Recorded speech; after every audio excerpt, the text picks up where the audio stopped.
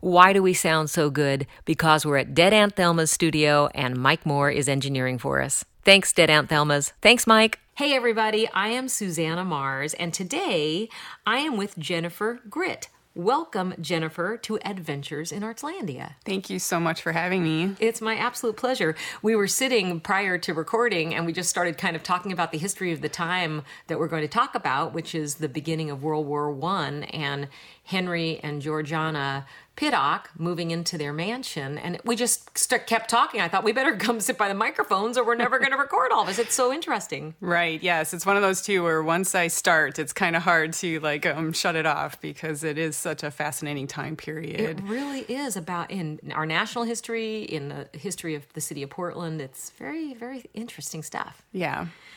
So according to my notes, the Pittocks moved into the mansion a month after World War I began.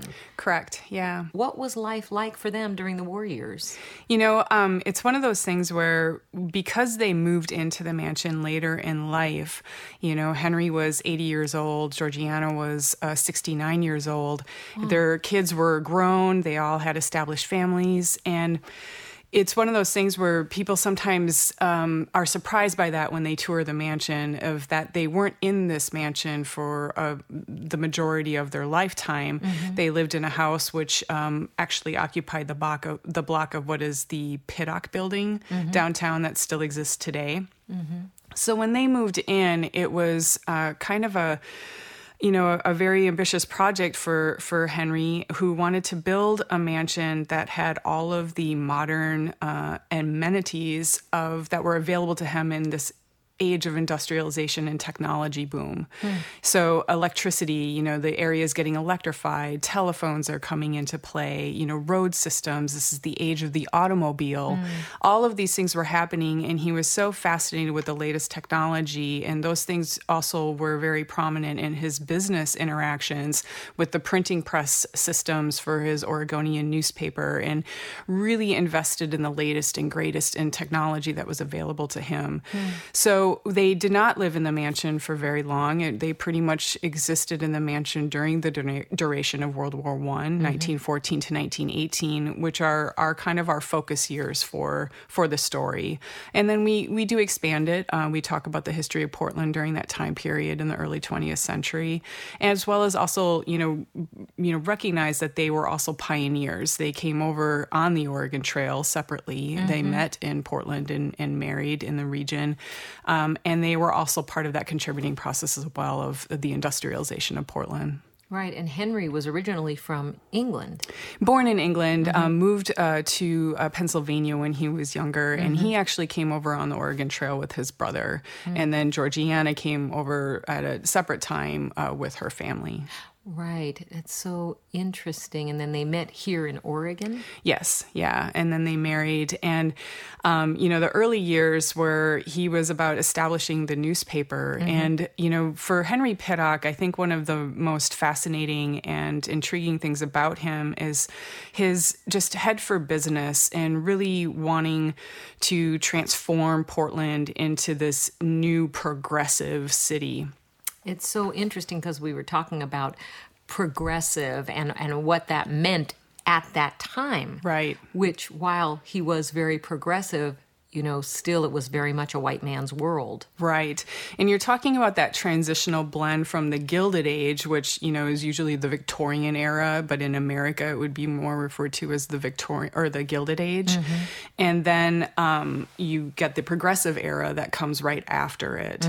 And so it is this really turbulent time of change. And, a lot of times we're still dealing with some of, these societal things that were kind of getting churned up during that process.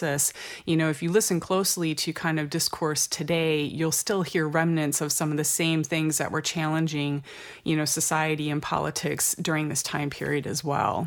It's really interesting because it reminds me, I know that the Jazz Age, this is right prior or when jazz was being developed in other parts of the United States. And it's this almost kind of conflicted way of being in the world, coming from that old world, the era of the Gilded Age, and also crossing it up with equality and women's rights and this kind of conflicted time. Right. And I think, when you do start to take a look at some of the pioneer history in that element, Henry and Georgiana were so very active in the community. And of the information that we have on Georgiana, like there was nothing about her that was a sit-at-home housewife. There really, really wasn't. She was very active in progressive circles. She was part of the Portland Women's Union. She was at the Martha Washington House, which was a hotel that allowed independent females who, did not go into that safety of marriage and wanted to work independently. They created a residence for them so that they could live safely and securely and not feel like they were, isolated from society because of their choice not to follow that marriage route. So Georgiana and her, compatriots, were very much about like wanting to make sure that these women felt comfortable in that choice, gave them a living situation that was, sometimes wouldn't have been, would have been looked down upon of a woman being on her own or trying to work for herself, where Georgiana was among the group of women who were actively like, no, we support that and we're going to help build a residence for you so you guys have a place, that's really recognized of we support your choice in doing this. And Henry was really a partner with her in those values. Right. And this is a part too where, people I think kind of have sometimes a misunderstanding of Freemasonry and how that was kind of played kind of a underscore of how people operated during this time period. And the Freemasons were they were out more. I mean, when I sit there and go through kind of the Oregonian listing of some of the events that Henry and Georgiana were attached to, it's all lodge and parades and, things that were kind of very much a daily activity or a very recognizable activity. And it wasn't this like hidden, secret, weird, thing. It was more part of the societal fabric web and fabric. Yeah. And so what are the less light aspects of Freemasonry? I'm not very knowledgeable about that. It's kind of one of those things where, even myself, I'll admit it's a scratching of the surface. But one of the things that in their literature that it's calling to do is really recognizing that it's challenging you to be a better person in the world. And I think that's the part where I kind of look back on when I sit there and take a look at what Henry and Georgiana really did. They were very much a product of their time period, their station, their wealth, their status within Portland. But they also had that kind of Oregon pioneer spirit of like independence and not necessarily the flash and style of what people would kind of, attach to the Gilded Age. And one of the great things about the mansion is we have decorative arts representative during that time period, but when you actually take a look at the original pieces that have come back to us, they are not elaborate. They are not ornate. They're actually very simple pieces, and they weren't lavish. That wasn't really who they were. That wasn't really their type of lifestyle. When I think about somebody who would be making their living from a printing, which is an art form in itself. Yeah. Did he collect various and sundry items from the printing industry? And as far as personal items, we are limited. The museum itself started as an empty house, and we have had objects come back to us through the family, but it's a process that kind of continues to evolve and change as we get more material. We recently got a batch of his travel letters donated back, which allows us to kind of get an insight into who he was, writing back to Georgiana, and how he was like just observing, different worlds around him. And, for me, if I'm going to approach it as a historian, you do start to see a reflection of, maybe not so much his belief system, because I think that's really hard to judge in anybody, especially someone who you're trying to figure out who they were, who's no longer with us. But you do see in his words, his awareness of, city structures. Like he would make comments about how a transportation system in a town in Europe, was functioning, and really recognizing like the industries of the areas where he was visiting. And that was something he was interested in as well. What people, I don't think, realize is, and we kind of make a statement that he was invested in other areas other than the Oregonian, of which he was the publisher. He actually was the president of Northwestern Bank. He owned, with his son and son-in-laws, he had principal shares in a paper mill, lumber company. It was all of these things that were very much about the investment in Portland industry. Why do you think he was so drawn to building a big city? What is it about people, and men in particular at that time, that felt as though more is better? That is, this is something you can continue to study today. When you have that whole, I think in England, it's usually referred to as imperialism. And it's one of those where it was on this acknowledgement of technology was equated with progress, and using technology for the good and betterment. And there was kind of a bit of a, I guess, maybe utopian vision for what technology could bring. And, as we study the Gilded Age, and you study like post-Civil War and all of the stuff leading up to this, you're coming out of that, just country torn apart era and trying to rebuild itself. And suddenly there's this explosion of invention and thinking and machines and, autos and radio and things are starting to speed up. And you start to feel this, like we do feel that cities will be, for the betterment of, mankind. And if you concentrate on really building these, high-tech industrial cities, it will be for the benefit of everyone in society. It's so interesting, because then when you say society, I think, well, then people of color, for instance, weren't necessarily recognized as people of society. Is that the case? Would you agree? Right. That's always going to be part of this study of history, of kind of like in thinking in terms of almost a cultural and ideological identity of groups of people, and how these time periods and what happened in those time periods interacted, good or bad, wherever you stand, it's worthwhile studying. Yes. One of the things to, take a look at, especially with like the writings of, say like, Scott, who was the editor, people would read him today, and some people would really want to dismiss him of like, wow, this is just a, imperialistic, conservative person. But when you want to get a glimpse into what was driving that mindset back there, he was very articulate and really capturing, they really believed in vision, and they really believed that technology and industry was going to be for the betterment of all in society, everyone. It was kind of that ideology. The part that I they think left was out driving. was asking everyone. Or reality, or assuming. Right. I think that's where it really comes down to, is that assumption that sometimes comes with people who have this vision. Yes. They just assume, everyone's going to see it and want to get on board and be part of that. And, Henry and Georgiana, again, just to be really careful, especially when you're talking and looking back through history, of you have to kind of base your assessment and conclusion.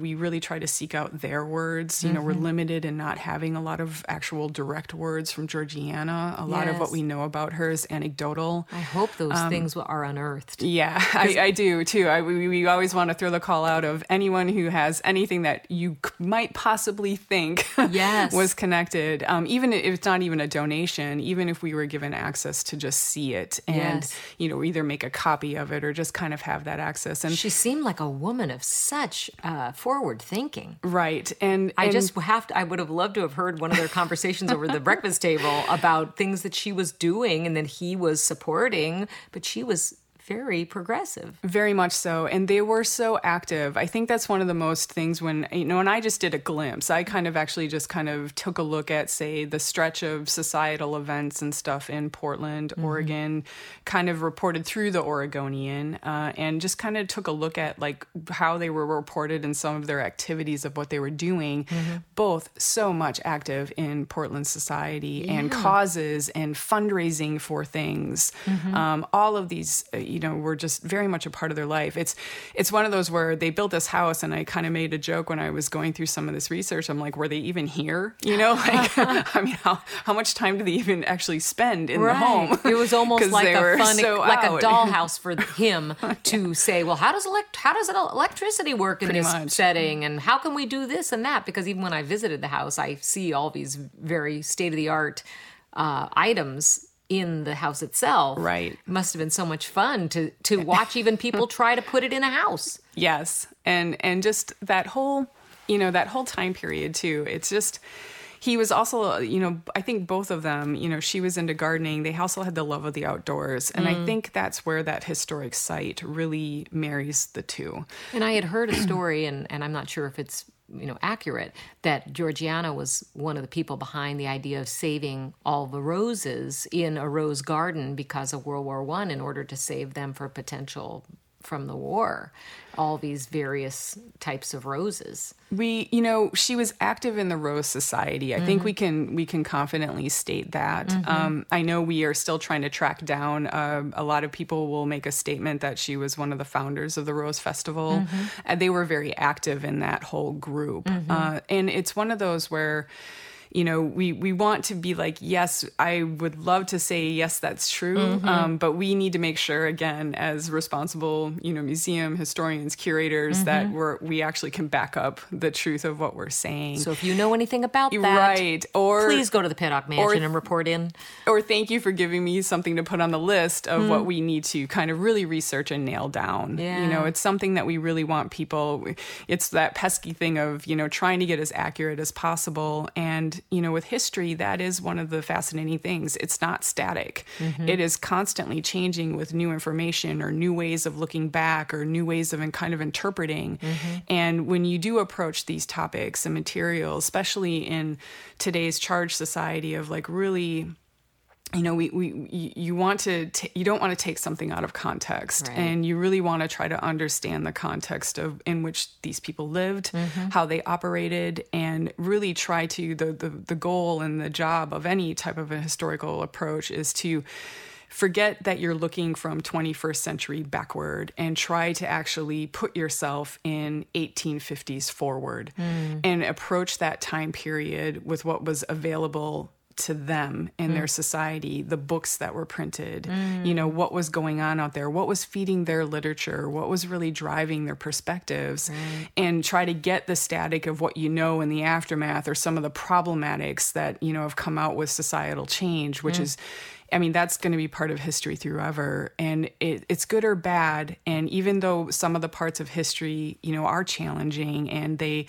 I still, come upon instances in history where I'm just like, wow, how could this happen? And you have that. And I think it's good to be challenged. And I think it's really good to kind of engage that material and understand it because it's important, even if you don't agree with it. Right. And that's the point. Yeah, it's so fascinating because I think to myself, as you had said earlier, that they had employed a Chinese cook, which might have been looked down upon in society at that time.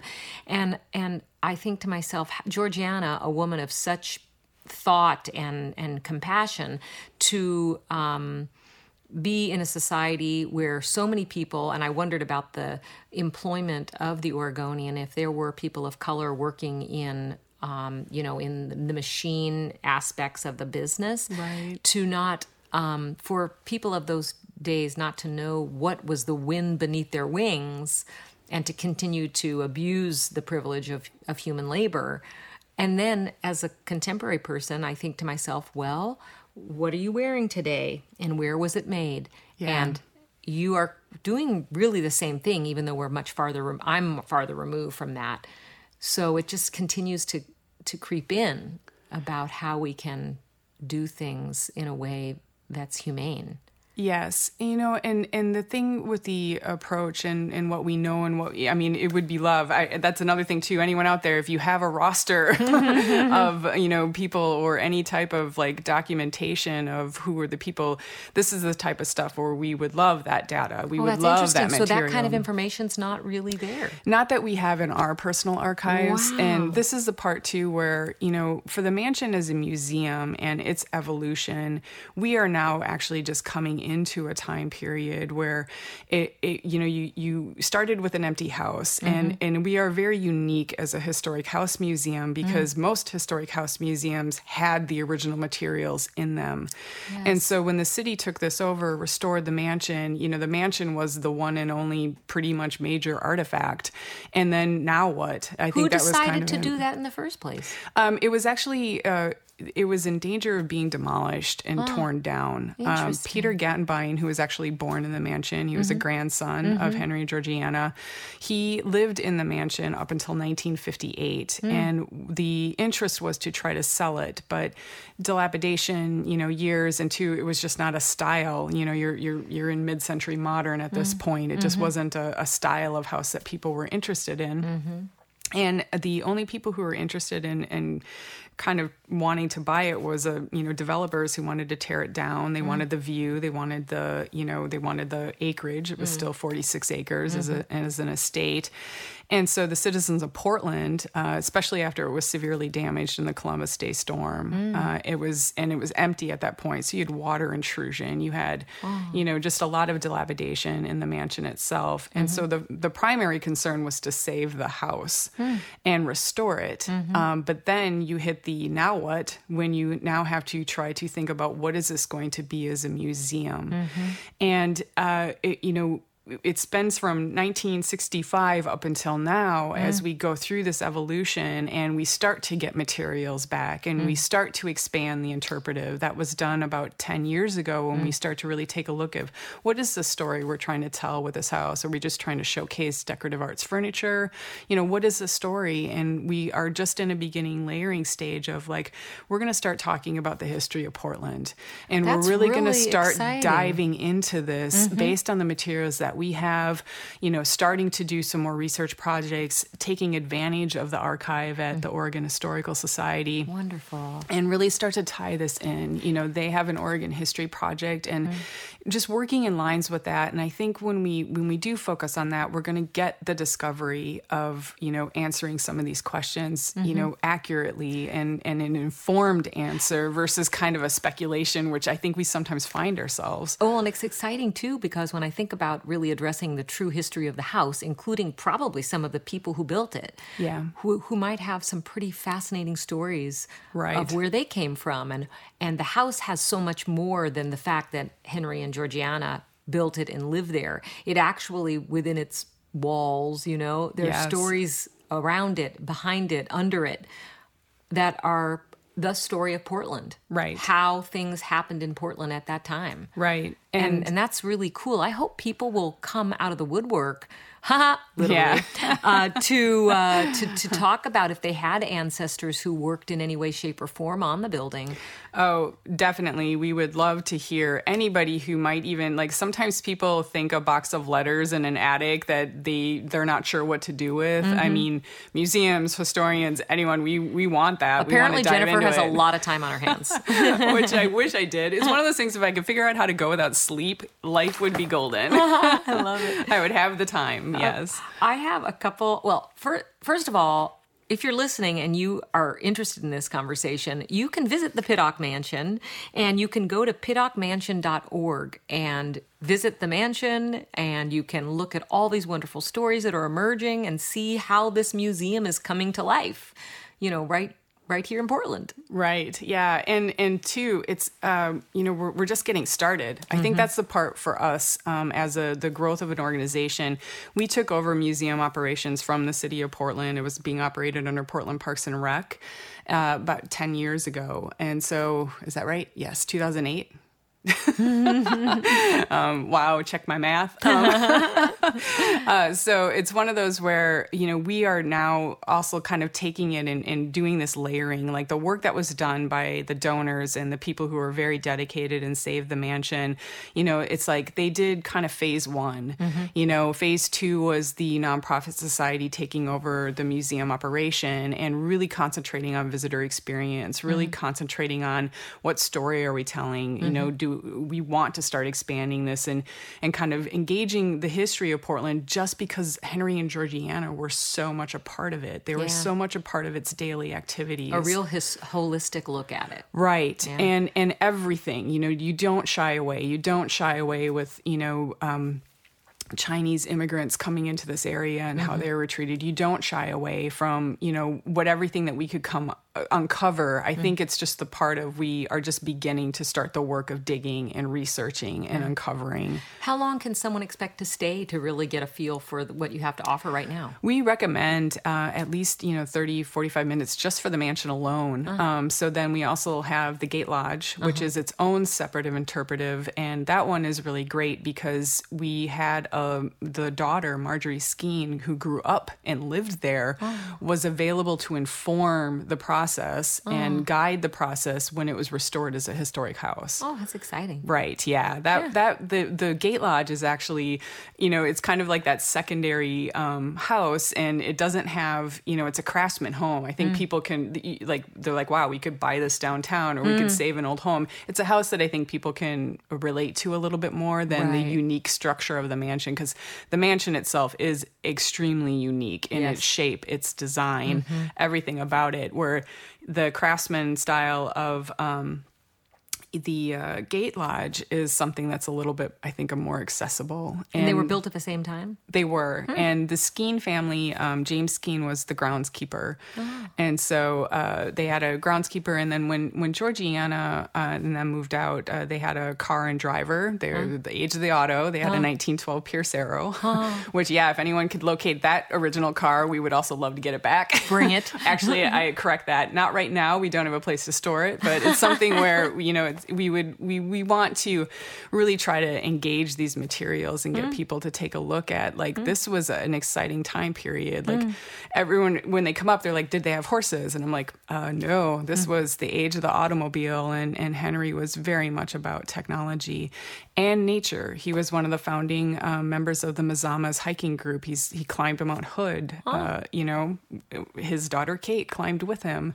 They carved out some of the trails that are, now our existing Forest Park. It's pretty interesting. Yeah, sure is. So he's outdoor, active, all of it. And so you have that, he loved nature, and at the same time, he was all about getting Portland to be recognized as this metropolis of the Pacific Northwest. Again, that crazy contradiction of the love of the earth and the majesty and spiritual nature of where we live, and then this desire crazy place where people want to conquer it. Yeah.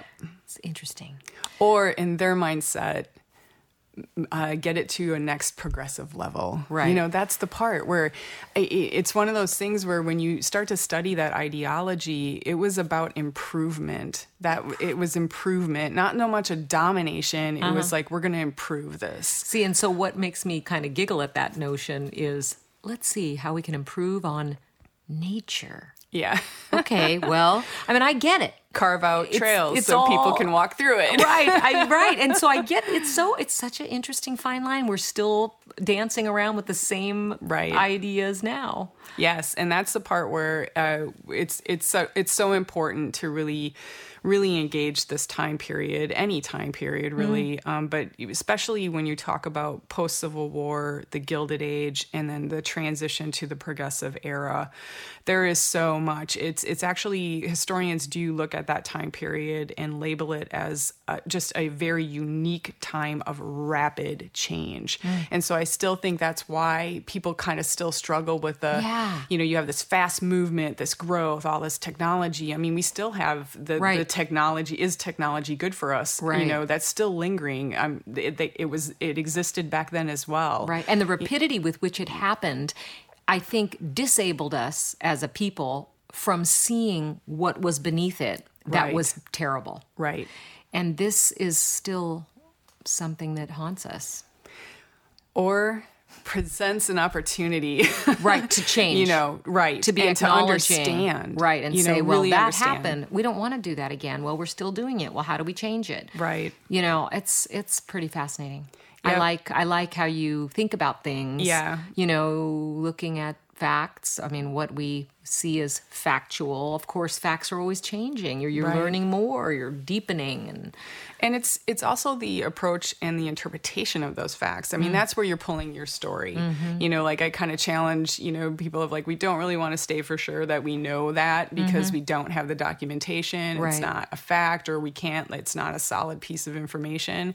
But even we have to take that information and put it in context to other things around it. And this is a part too, especially for a historic house museum, because we're not a museum that is just a building that has stuff in it that people can come in and engage. The building itself is also an artifact. Right, state of the art. And we are telling stories through objects as well. You know, and in certain things, like when we have, you know, Henry's sword from his Masonic temple, we have a medal. Like you start to be like, wow, these objects were very much a part of this Freemasonry that people really don't have a good handle on.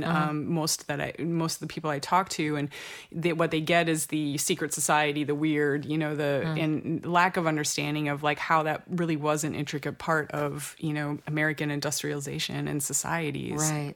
And where I go with that also is I get real Mr. Rogers on it. Who made that thing? Right.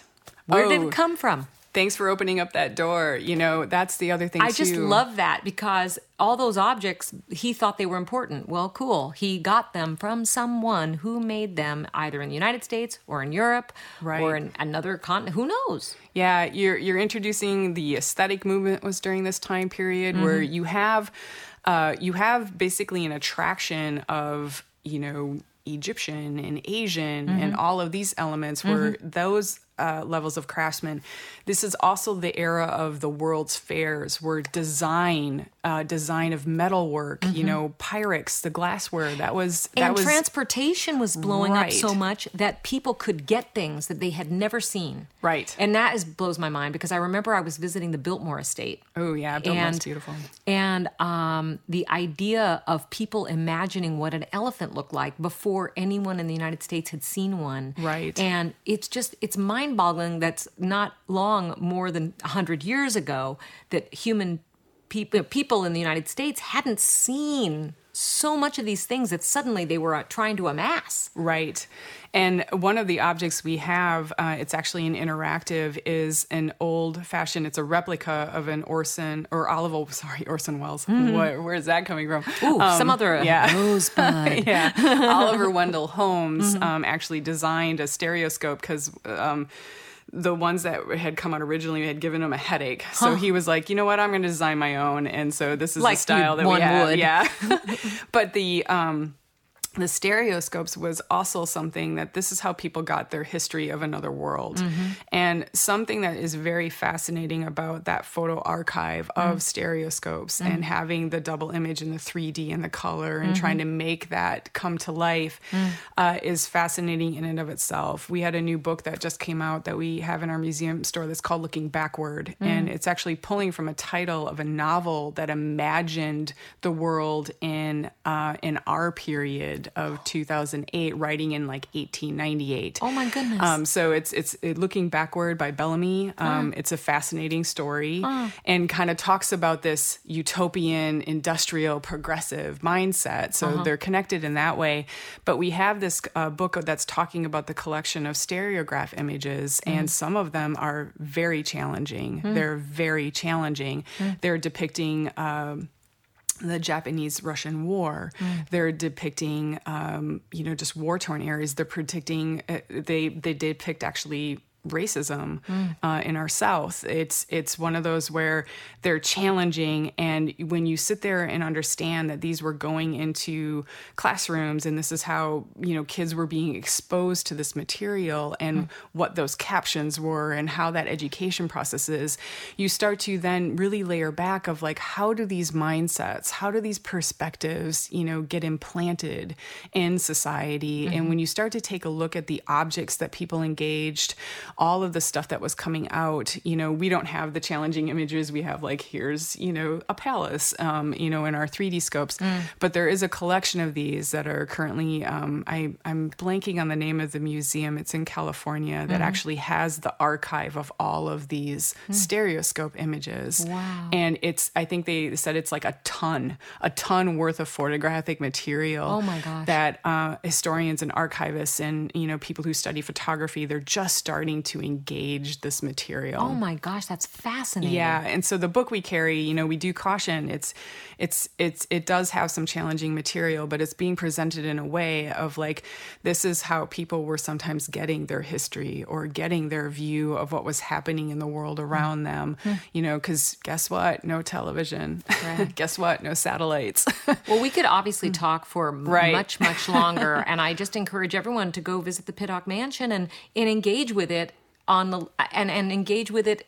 Ask questions of yourself, maybe submit questions, help, make this a museum of the people, really. Right. It's exciting what you're doing.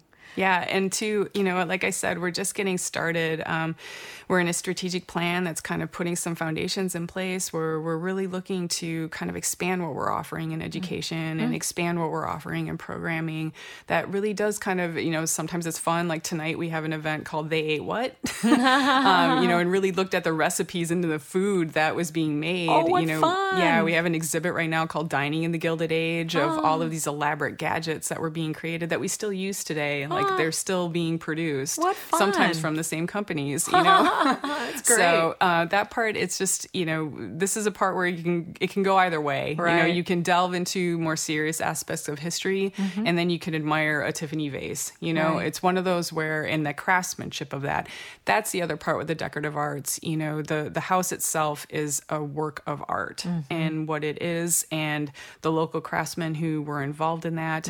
And then too, some of the objects of that era, this was just such an explosion of so many things, and design and the decorative arts was one of them. Yeah, human beings just exploding with ideas and being able to execute them.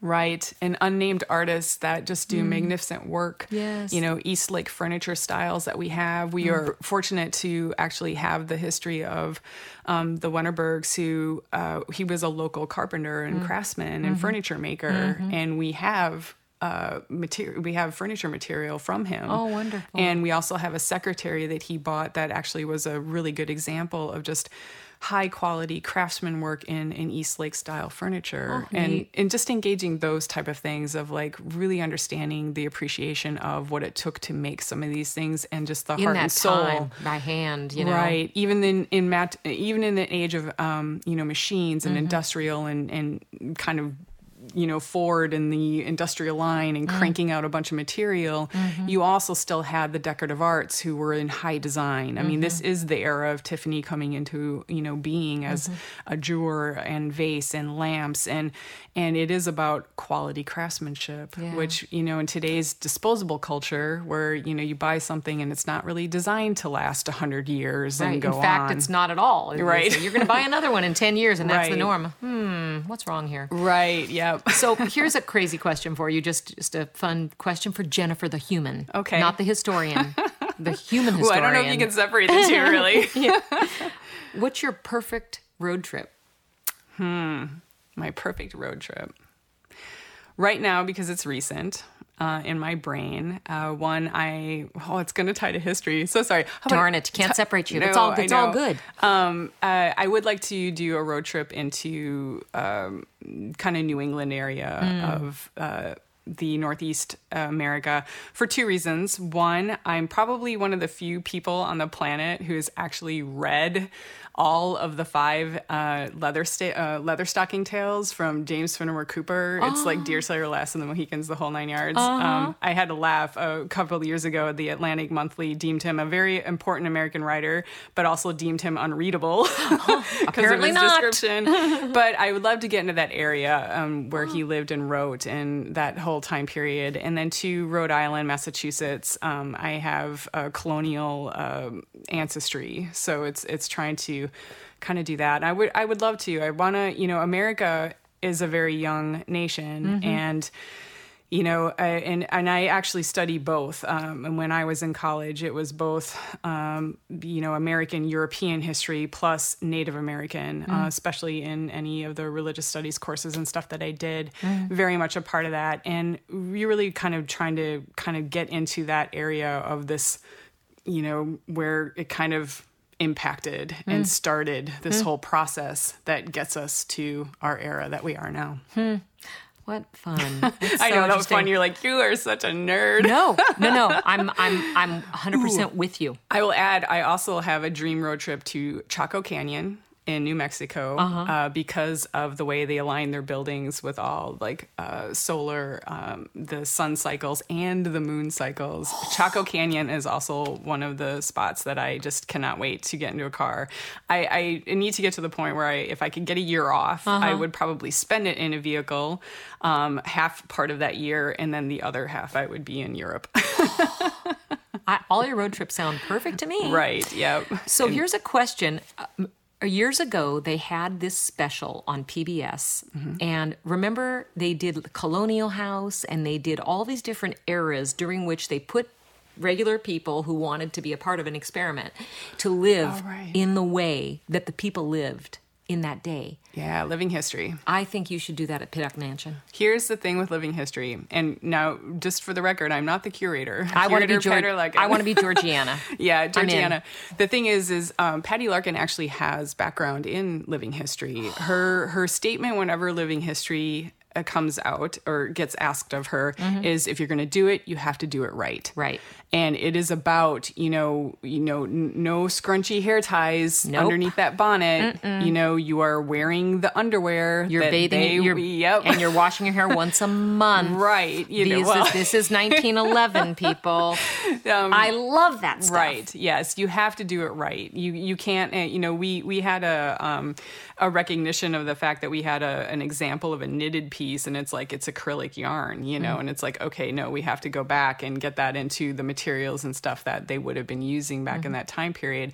So yeah, living history is a great way to engage, and to, even as somebody who wants to get into that as a volunteer or become a living history, I guess, demonstrator, for lack of a better term.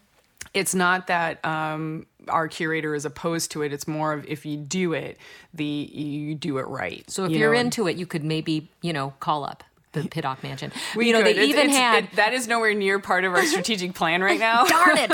Because they even had one during the Regency period that was kind of a dating game. Oh, funny. I think it was shot in the United States, but I'm not sure. I have to look back, because I thought, wow, that's kind of perfect and fun, because then you have like a little dating show for people who are history buffs and like cool people who like to learn stuff. That's so funny. much better than swipe right and swipe left. Right. And that's the part too where I think, we are also kind of exploring, like, do we want to do the explosion of technology with the apps and all of the screens and stuff like that? Isn't it kind engagement? I mean, Henry would love it. Yes, actually, that's so funny. We are going to be upgrading to a new ticketing system, and when our systems or our internet or something was one of the jokes I used to say if I was interacting with the public. I'm like, well, Henry Pittock was up on the technology of his day. We, however, not so much. And the challenges of the site. Right. You also are dealing with 2-foot thick masonry brick walls that are then, covered in stucco, and, so it's like one of those where the challenges of the site.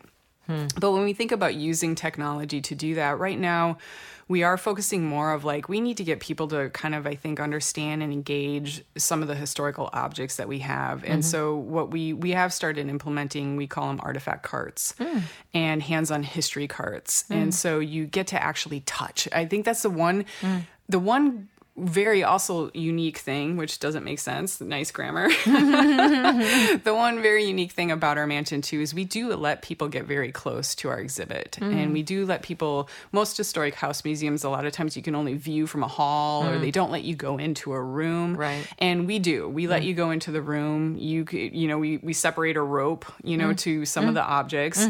We want people to be encouraged to feel like that you can be in this interior and feel what it was like to be there. And some of the objects and stuff of, it's rare that you can go into a museum and actually handle something of a time period. Right. And for us, we have a unique situation where we have materials and stuff where it's like, go ahead and touch it. We also have materials that are, no, you're not going to touch that. Please don't touch that. Right. Well, like I said, we could talk forever, but we're limited, sadly. But I'm really looking forward to coming back, and you've really helped me to think about how, a building like that really reveals things, and that it's a beautiful building that has a lot of stories that have yet to be told. Right. Yeah. And more to come. Yeah. Like I said, we actually offer interpretive both inside and out, and we offer like glimpses into things. And I kind of, when I came on board as associate director a couple of years ago, it was like, wow, we do have a lot of potential here. And us as an organization and a museum, what we're just mapping out of, how do we get to this next level strategically? How do we do it responsibly?